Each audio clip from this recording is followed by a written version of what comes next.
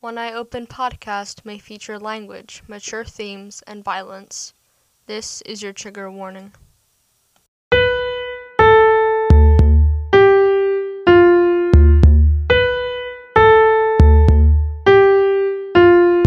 Hello, you are listening to One Eye Open, a true crime podcast where I talk about crimes ranging from urban legends to serial killers and how they are portrayed in the media.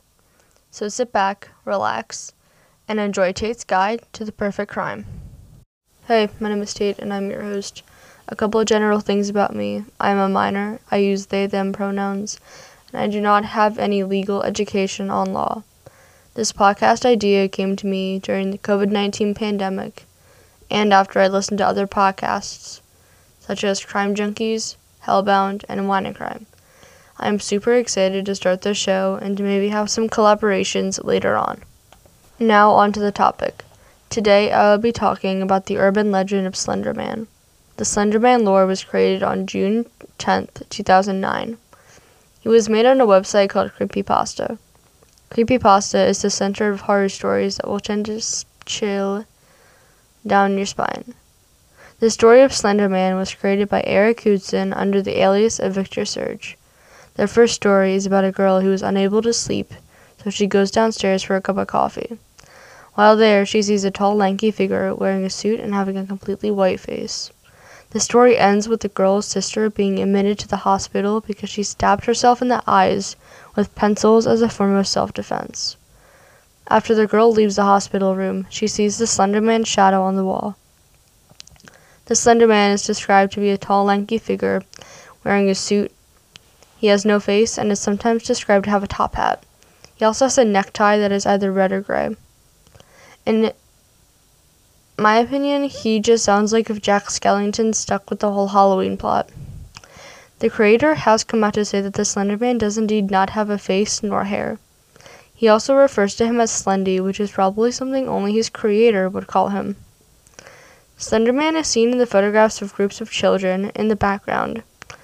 There is one instance, one famous one, where he is in the background of kids playing on a playground. He also has a couple accomplices, Hoodie, Masky, the Rake, and possibly the Observer, but I couldn't find much information on them. Versions of the Slenderman have been noted in other time periods, such as Brazilian cave paintings, Egyptian hieroglyphics, German woodcuts, and Romanian mythology, where they called him Tall Man.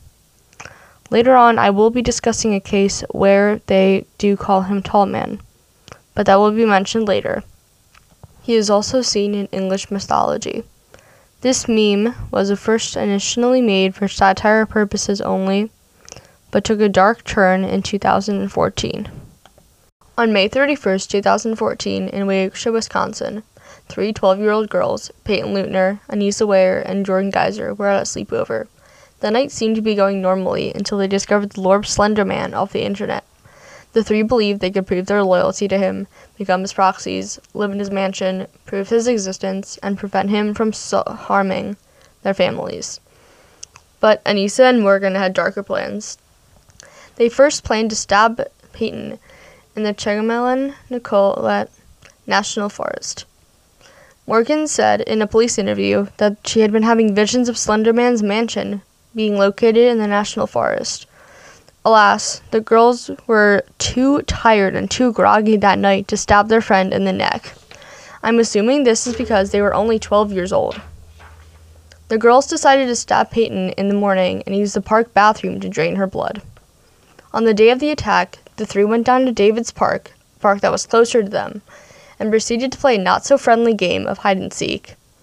During the game, Peyton was pinned down and stabbed 19 times. Yes, 19 times. Morgan and Anissa left Peyton in the woods to die. Miraculously, Peyton dragged herself up to a trail where a biker saw her and called 911. After being taken to the hospital, it was revealed she was stabbed with a 5-inch kitchen knife on her arms, legs, and torso. 2 wounds were close to major organs, one missed a major artery of her heart by less than a millimeter, and another went through her diaphragm, cutting into her liver and stomach.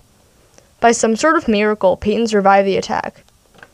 Now, I'd just like to say something. To any medical professional out there, how the heck did a 12-year-old girl survive getting stabbed 19 times? I just don't understand how that's medically possible. Peyton actually spent about 6 to 7 days in the hospital and returned to school in September 2014. I can't imagine going back to school after being stabbed that many times. Morgan and Anissa, the stabbers, is that a word? Probably not, were found close to Interstate 94 near a furniture store. They still had the weapon on them. When they were apprehended, Morgan showed no signs of empathy towards what she had done, and Anissa said she felt guilty, but she had also felt that was what she had to do to please Slenderman. This next part is slightly controversial and discusses the insanity defense. I will be talking about what happened during the court negotiations and the appeal. Then I'm going to voice my personal opinion. In 2017, Anissa pled guilty to being a party to attempted second-degree homicide. For those unfamiliar, second-degree homicide is when you didn't necessarily plan it, but you definitely meant to kill the person. Like an armed robbery, a drive-by shooting, or stabbing your best friend 19 times to please a fictional character. Okay, that last example isn't exactly common. Anyway, back to the case. The jury found Anissa not guilty by reason of mental disease or defect. At first, I could only find an article that said that Anissa's teachers saw her developing symptoms of depression due to her parents' divorce. In a later report, Anissa was said to be diagnosed with a delusional disorder. This disorder was most likely the cause of Anissa being okay with committing the crime with Morgan. Morgan had early onset schizophrenia that was not diagnosed till after the crime was committed. At the end of the trial, the judge ordered Anissa 25 years to life, an indeterminate sentence involving at least 3 years locked confinement and involuntary treatment at a state psychiatric institute, followed by a communal supervision until age 37. Morgan was sentenced to the maximum, 40 years to life, an indeterminate sentencing involving at least 3 years locked confinement, in addition to involuntary treatment in a state psychiatric institute until complete resolution of symptoms or until the age of 53, whichever happens first, followed by continued communal supervision, periodic reevaluations and or reinstitution, and further treatment as needed as required by the sentence opposed. I know that sounds like a lot of things, and even when researching that, it took me a while to realize what that actually meant. During Morgan's trial, she had been committed to the Wangbo Mental Health Institute and was the youngest patient there. During an appeal in 2020, the court rejected Geiser's petition to be retried as a juvenile. Her attorney, Mr. Pinks, argued that she should be charged with attempted second-degree intentional homicide rather than first-degree, and argued that Morgan gave statements to investigators before being read her Miranda rights.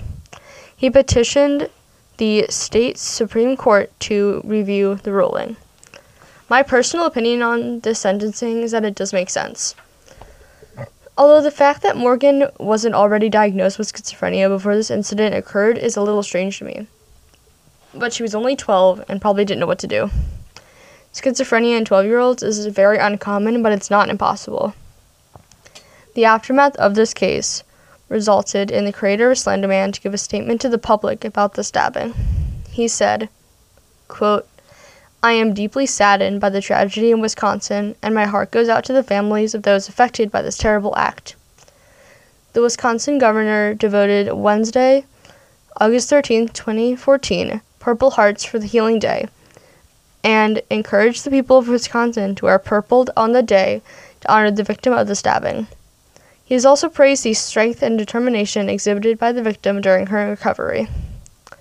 The aftermath of this drove the FBI to make a statement about the effect of internet lore on the internet. The statement says that parents should monitor their children's time and energy on the internet because sometimes kids are really gullible.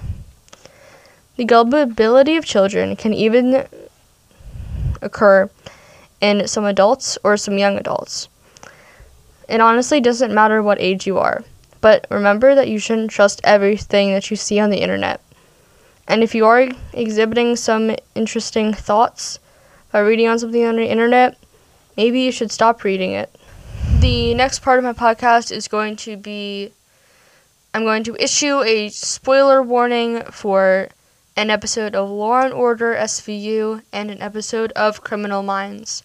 This is your official spoiler warning, spoiler alert, so then people don't get mad at me as I deeply analyze these two episodes of television. Thank you. Alright, so we are now getting to the part of the episode that I've been waiting to talk about.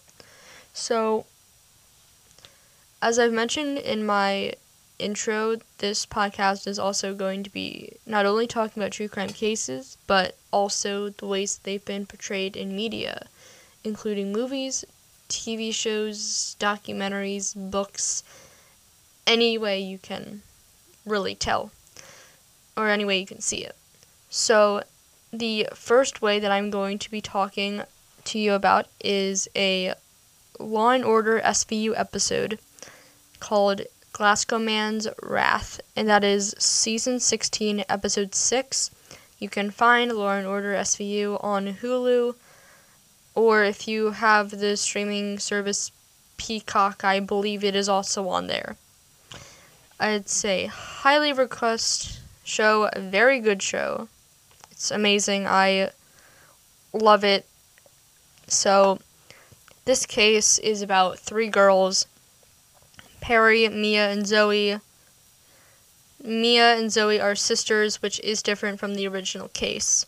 So basically, Perry, Mia, and Zoe have a sleepover Halloween night at Perry's house, except they did the age-old trick that people don't actually do in real life, but in movies they show a lot of it, where Perry stole her mom's phone, asked Mia's mom if Mia and Perry could stay over, and Mia did the vice versa. You know, they wanted to make sure that their moms knew that this was a secret because they didn't want to get in trouble because they were, children.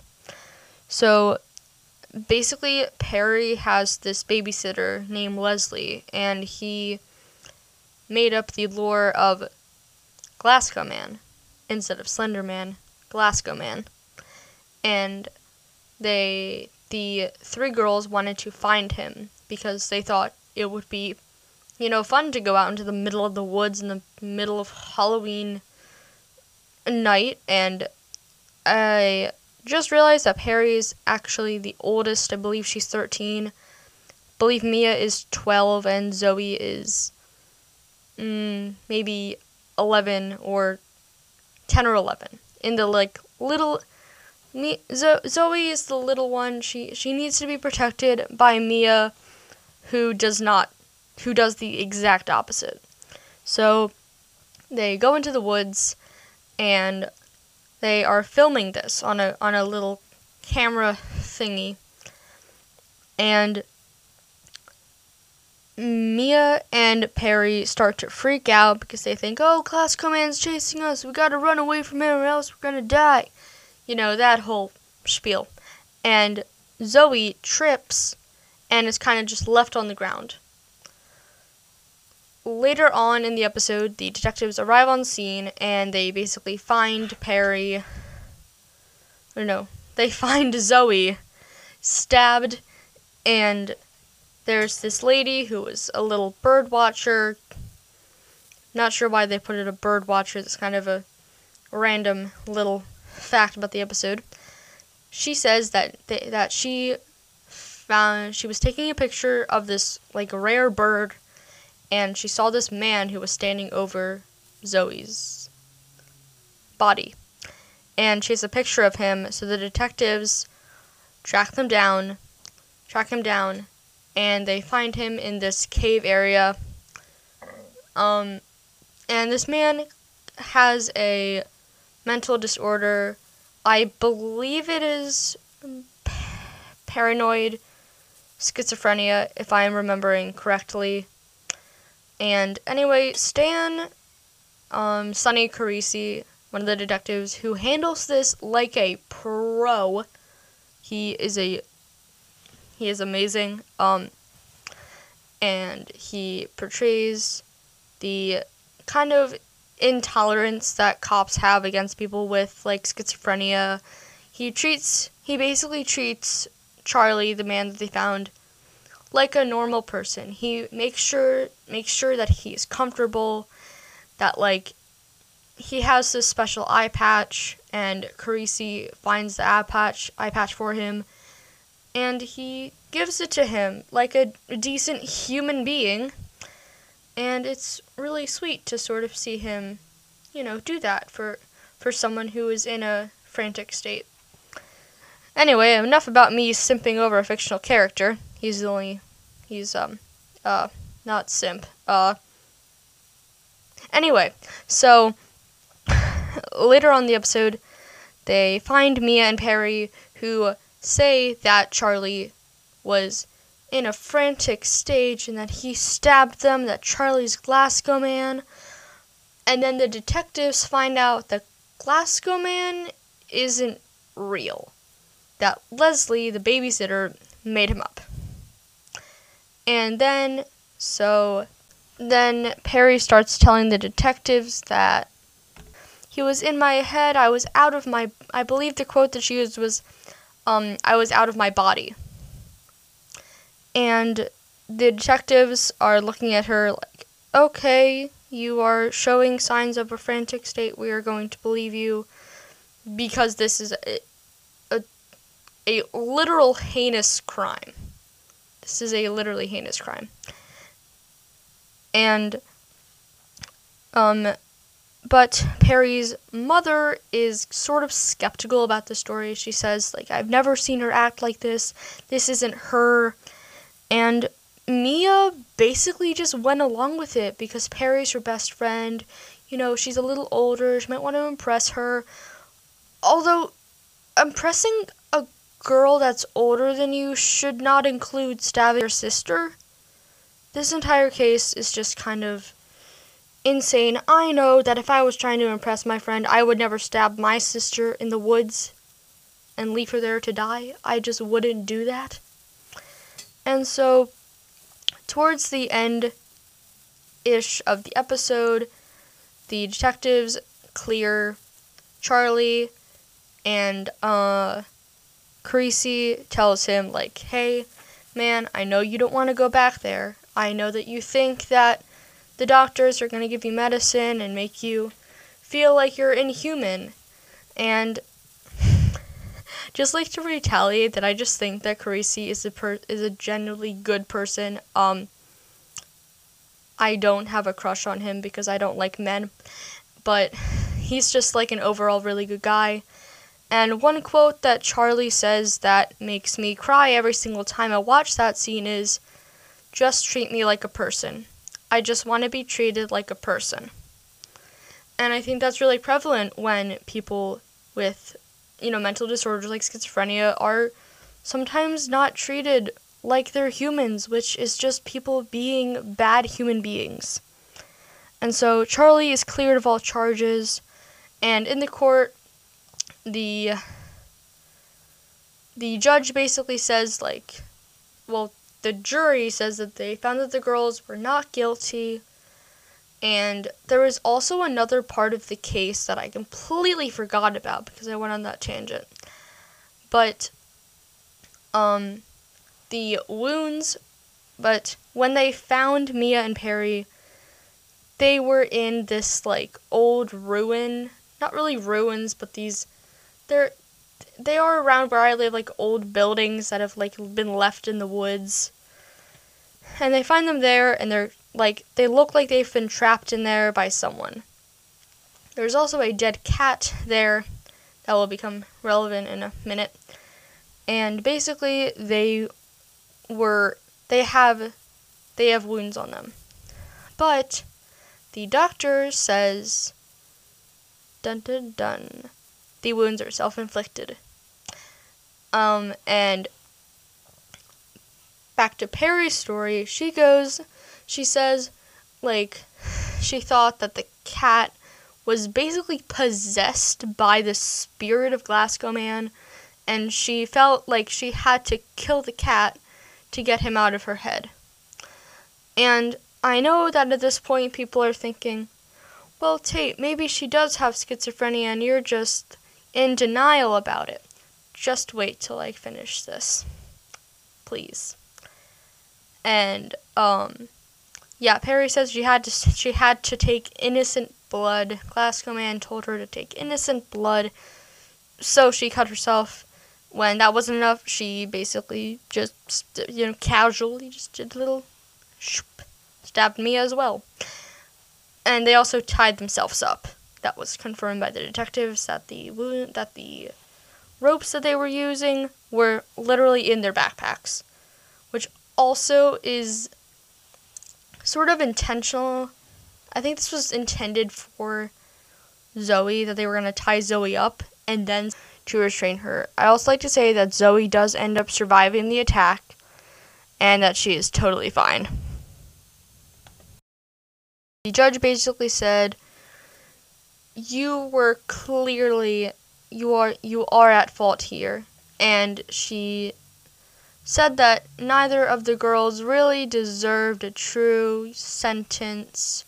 They knew, I think the judge said that deep down they knew that this was wrong, and she did recommend therapy for both of the girls, because, if you stab your friend, and in Mia's case, your sister, you're gonna kinda need therapy. That's a lot to unpack.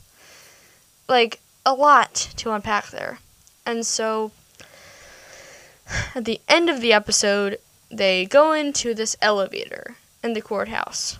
I've never been to a courthouse before, but in most shows that I watch, they always have elevators. So, go into the elevator, and it's Perry and Mia.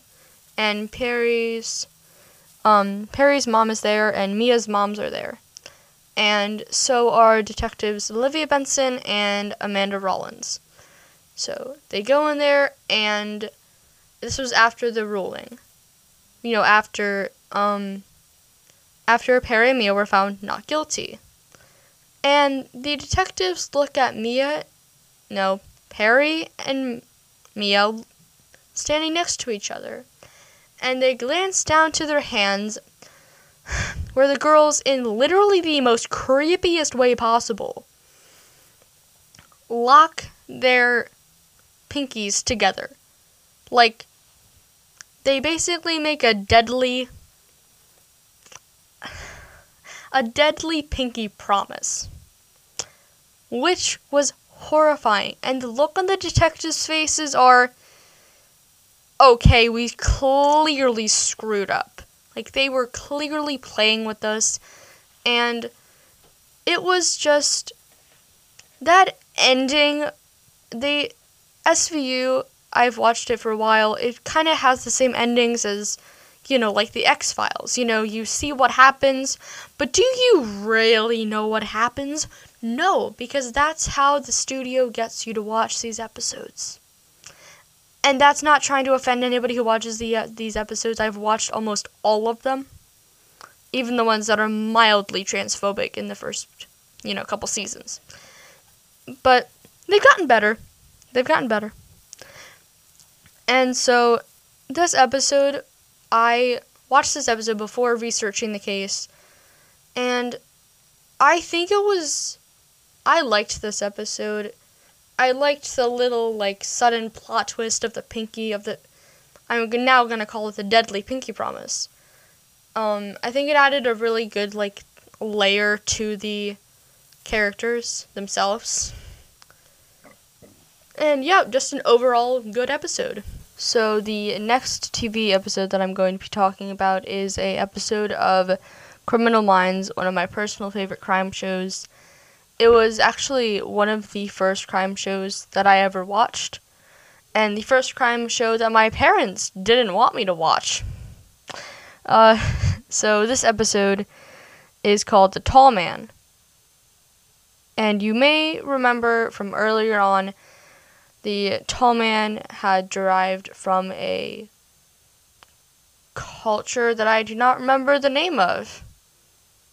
but they basically took the tall man's name because that is another word or name for Slenderman in another culture. So this episode of Criminal Minds is on season 14, episode 5, which is currently only available on a Amazon subscription.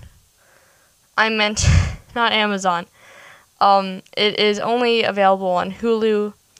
Seasons 13, 14, 15 are available on Hulu. Seasons 1 through 12 are available on Netflix. And if Netflix could also get the rights to seasons 12 through or 13 through 15, that would be amazing for some of us who want to binge the entire show without having to switch networks halfway through. But anyway, the episode is called Tall Man, and season 14, episode 5 of Criminal Minds.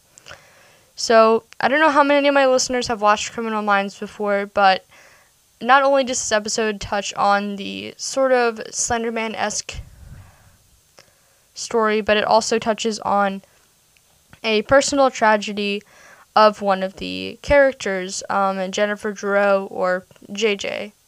And I'm gonna insert a slight trigger warning for this part of the episode, or this part of the show, because it does talk about suicide.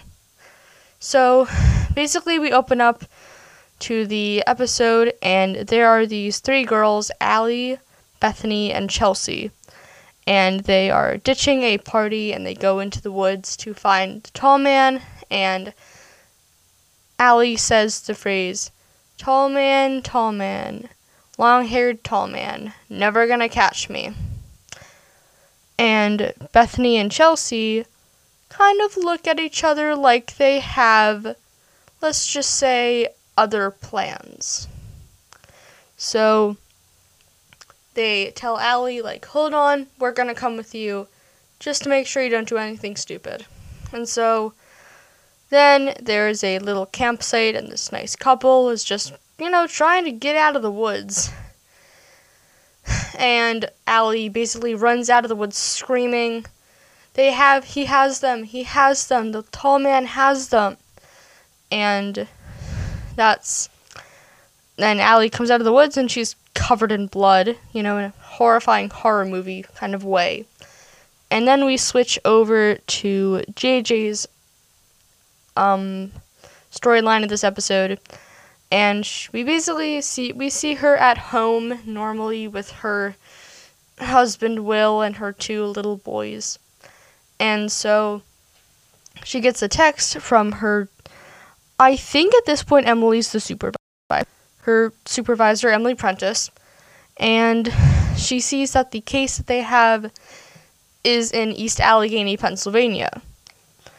And JJ has kind of a moment where she's thinking, oh crap, that is my hometown where something traumatic happened to me when I was younger. Because any fan of Criminal Minds knows every single character has a major trauma happen to them. It's not very fun to see them go through this trauma, but it's just part of their characters. And Will walks over, and he's like, hey, I know what happened. Are you going to be okay for this? And JJ says, she says, oh, it's 3 girls missing in the woods. I think I know what this case is about. So then we go see the team gather together, and Penelope Garcia, the tech person. If anybody's ever watched NCIS, she's basically the Abby Shudo of the Criminal Minds. And so then they see her working on stuff, and she explains about the tall man myth, that there is a man who lives in the woods, and teenagers basically go out into the middle of the woods to try to find him, and lo and behold, they found him, basically. And so then a couple of the agents, Tara and Luke, go to the hospital, and Allie's in the hospital, and it's actually revealed that Allie never had any wounds on her. She just had blood splattered on her. And she tells the agents that they found the tall man. Bethany and Chelsea found the tall man, and that he locked them up in this this room in the middle of the woods of this house area, and that she was able to escape, but Bethany and Chelsea were still out there. And now we get into the part of the episode that does connect more to the actual case, the Slenderman case itself. Allie basically says to the agents, "Are you sure you're not working with him?" And the agents are a little bit confused by this because the conversation was going really well. She was opening up to them and stuff like that. And Allie says, and agents ask her, "Why are you asking us this? We already told you we're FBI agents." And Allie says, "Because you look like him, because you have no face." And this is where it's revealed that Allie has early onset schizophrenia. And basically, her friends knew about this. And this is where we sort of get more into JJ's side of the story. So, JJ talks to, I believe it's Chelsea's dad, Tom, who used to date her sister, Rosalind. And Rosalind will come up later in the story. So, Chelsea's dad, Tom, basically says, yeah, Chelsea and Bethany knew. They thought that Allie's symptoms were getting worse because she was talking to herself, singing to herself, and stuff like that. And her friends were getting concerned for her. And so Tom says that Bethany and Chelsea were gonna try to talk to Allie, and trying to see if they can convince her to get some help. Although, in my personal opinion, I don't really think talking to your friend in the middle of the woods at night about her mental state is really the best idea. I just know that, you could do it over a text. You could talk to a guidance counselor. I don't know. I just felt like there might have been a better way for them to do this. And so then,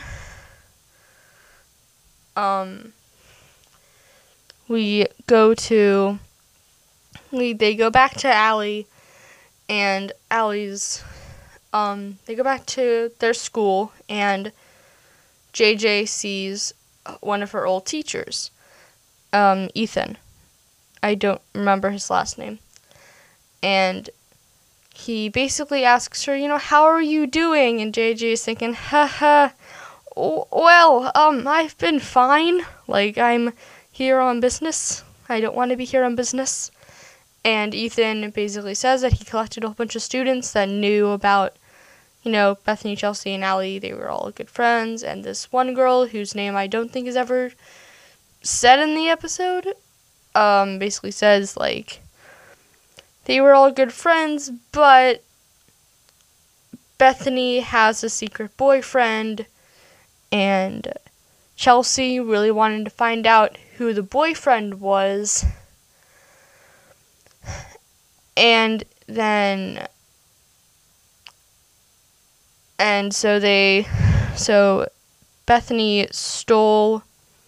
Chelsea stole a gift from Bethany's secret boyfriend to Bethany and basically hid it from her. And there was a problem with that because, it's Bethany's necklace, or Bethany's gift. I'm getting ahead of myself. I'm sorry. And so then Tara and Luke go back to Allie and say, we're going to try something that's helpful with schizophrenic patients. And they have this monotone thing going on. And they tell Allie, okay, just close your eyes and focus on where you were. And JJ is with Allie, and JJ is there with them too. And Allie says that when she looks up, she sees stars on the ceiling. JJ says, okay, are they purple? Or are they pink? Are they a color? And Allie says, yes. And JJ has this instant look on her face that's like, I know where they are, I know where they're being held. And so then the agents try to find them, they find them, and before they find them, there is a reveal. This is where I'm going to issue another trigger warning for just, mostly just not really disgusting, just, trigger warning for suicide and, more like content warning for, inappropriate age relationships. So, in this little flashback, we see, like, 11-year-old JJ and her sister, like, hanging out. And JJ is trying on a necklace that her older sister Rosalind had. And Rosalind catches JJ, and Rosalind's like, I'm not mad at you. If you want the necklace, you can take it. Like, she says, like, I don't love the person who gave me it anymore. You can have it. And so, back to present time, JJ realizes that the necklace that Bethany, that Chelsea took from Bethany was the same necklace that her sister gave her. The reason why she knew that is because JJ had been wearing it around her neck the entire episode. And so, at the time of Rosalind's death, she was dating Tom. So JJ immediately, like, ran over to him, and she was like, hey, did you do this? Please don't tell me that you took these girls. Please don't tell me you did this to your own daughter. He said, no, I didn't do this. Your sister and I had already broken up. So at this point, JJ's thinking to herself, okay, what's going on? So she talks to another member of her team, Team Rossi, David Rossi. He's sort of like the grandpa of the team.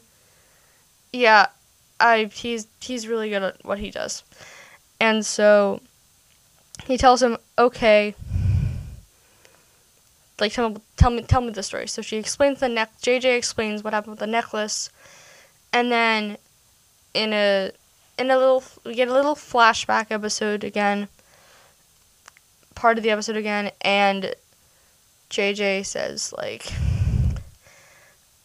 okay, she says that she found that this was around the same time that she found her sister who had slit her wrists using their dad's razor, and she had passed away. She had killed herself.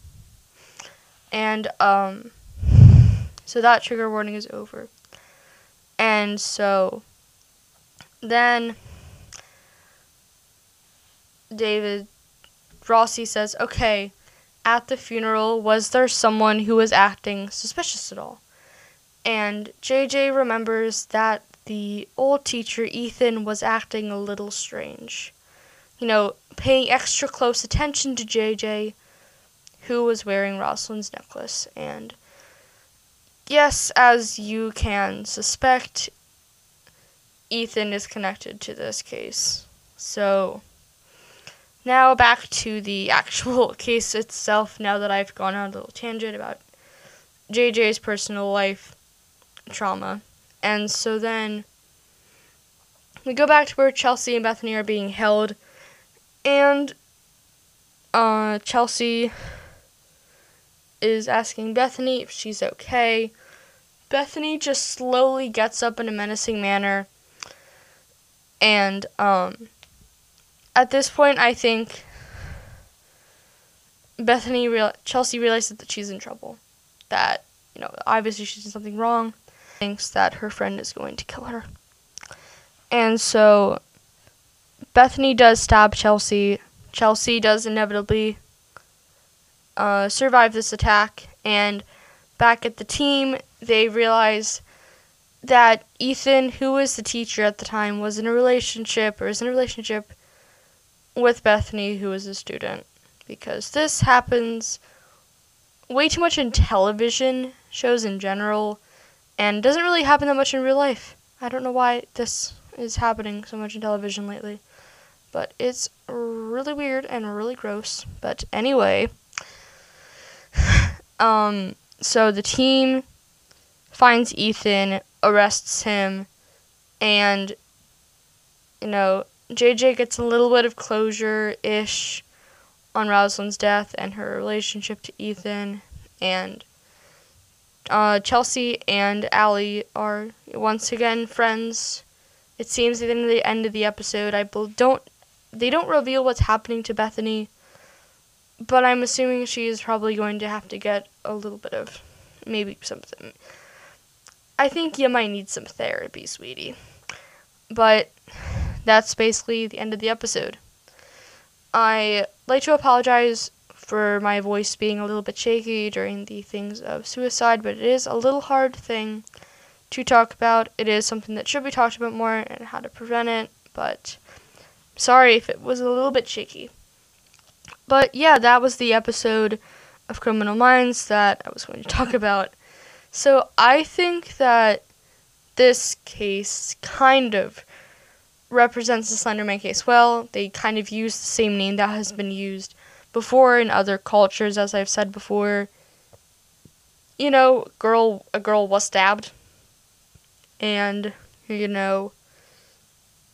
schizophrenia was mentioned as one of the girls having it. I personally don't think that this was the most accurate. I think that the Law and Order one was more accurate. But there is one more piece of media that I would need to talk about, and that will be next. So honestly, I think I can just call this next part of my episode, Tate Gets Mad About a Movie from 2018. When I'm recording this episode, it is currently 2021. But so, I could not go the Slenderman episode without talking about the movie Slenderman. So, I saw this movie in 2018 with my best friend Julia. After we hadn't seen each other for a really long time because I believe I was in 8th grade, which is crazy, and she went to a different school, randomly.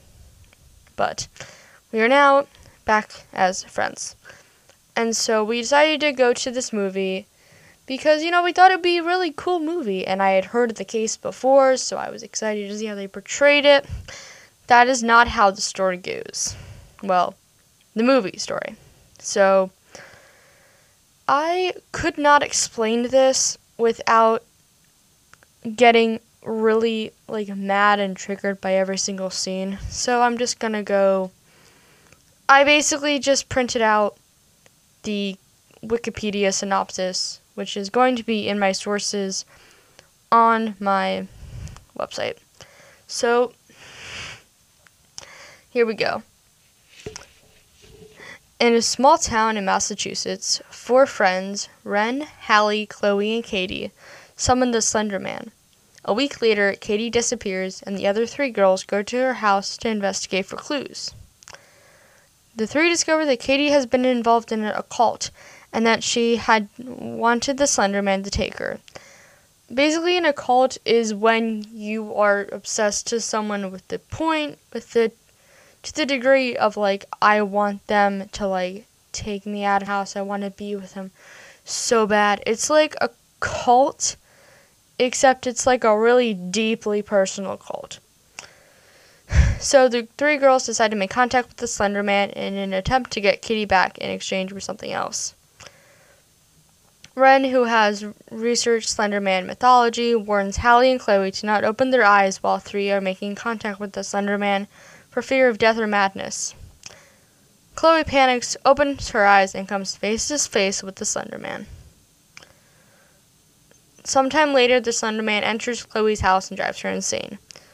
Ren, suffering from horrifying visions, searches for a solution while Hallie unsuccessfully attempts to move on.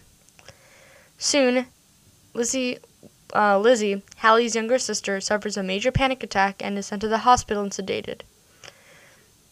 Hallie discovers Ren had attempted to come into contact with the Slender Man again with the help of Lizzie. Hallie confronts Ren about her sister.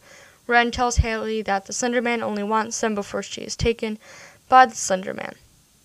Hallie, realizing that the only way to save Lizzie is to give herself to the Slenderman, sacrifices herself for her sister. Lizzie is able to recover and reflects on the situation that resulted in the death of her sister and her sister's friends.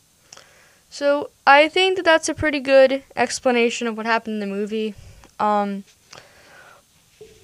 one was stabbed in the movie, but they did have times that the girls were driven insane by the Slenderman, which is in the myth that if you contact him, he will drive you insane.